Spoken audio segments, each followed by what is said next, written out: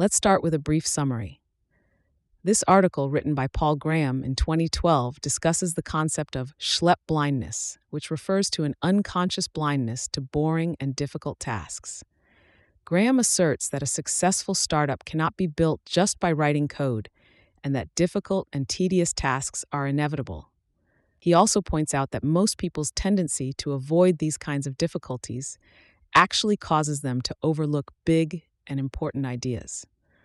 Graham argues that being aware of this situation and not avoiding difficulties is critical for innovative ideas and successful ventures.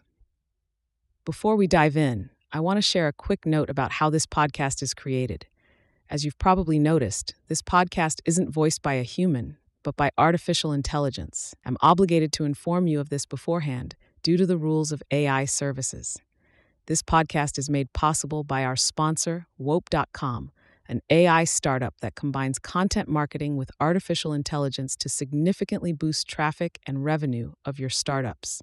For all the latest content, be sure to follow me at x.com/yigithkoner. Now let's turn our attention back to the essay. Ignored opportunities. Innovative ideas overlooked by the exhausting demands of mundane tasks. Original title Schlep Blindness. Date January 2012. There are great startup ideas lying around unexploited right under our noses. One reason we don't see them is a phenomenon I call Schlep blindness.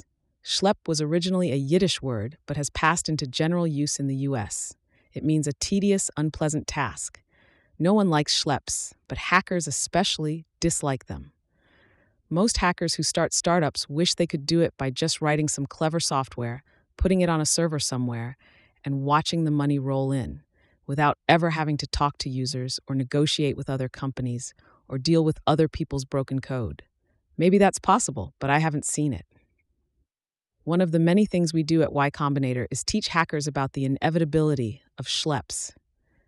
No, you can't start a startup by just writing code. I remember going through this realization myself. There was a point in 1995 when I was still trying to convince myself I could start a company by just writing code. But I soon learned from experience that schleps are not merely inevitable, but pretty much what business consists of. A company is defined by the schleps it will undertake, and schleps should be dealt with the same way you deal with a cold swimming pool, just jump in. Which is not to say you should seek out unpleasant work per se, but that you should never shrink from it if it's on the path to something great. The most dangerous thing about our dislike of schleps is that much of it is unconscious. Your unconscious won't even let you see ideas that involve painful schleps. That's Schlep blindness. The phenomenon isn't limited to startups. Most people don't consciously decide not to be in as good physical shape as Olympic athletes, for example.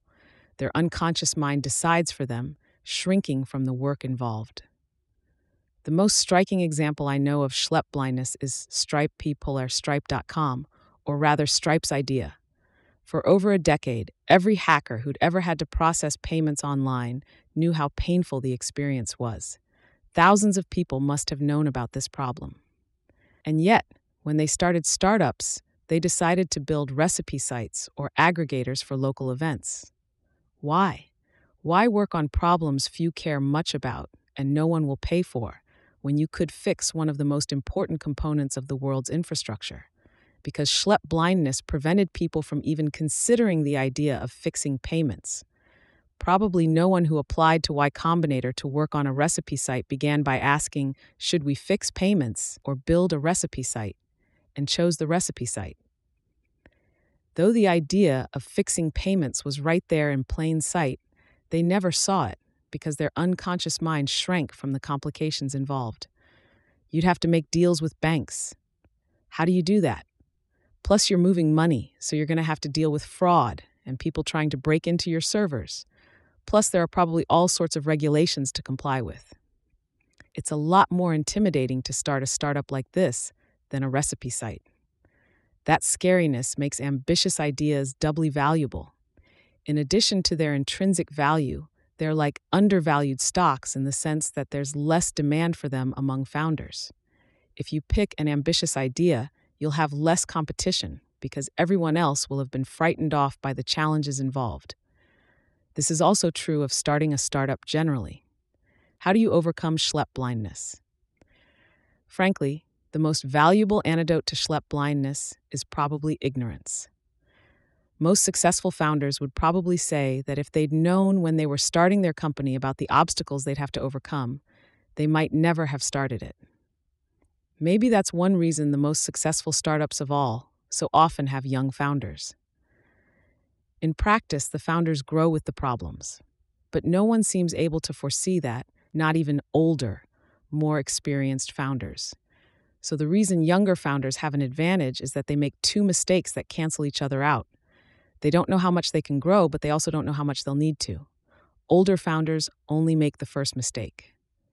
Ignorance can't solve everything, though. Some ideas so obviously entail alarming schleps that anyone can see them. How do you see ideas like that? The trick I recommend is to take yourself out of the picture. Instead of asking, what problem should I solve? Ask, what problem do I wish someone else would solve for me? If someone who had to process payments before Stripe had tried asking that, Stripe would have been one of the first things they wished for. It's too late now to be Stripe, but there's plenty still broken in the world, if you know how to see it. Thanks to Sam Altman, Paul Buchheit, Patrick Collison, Aaron Eba, Jessica Livingston, Emmett Shear, and Harj Tagger for reading drafts of this.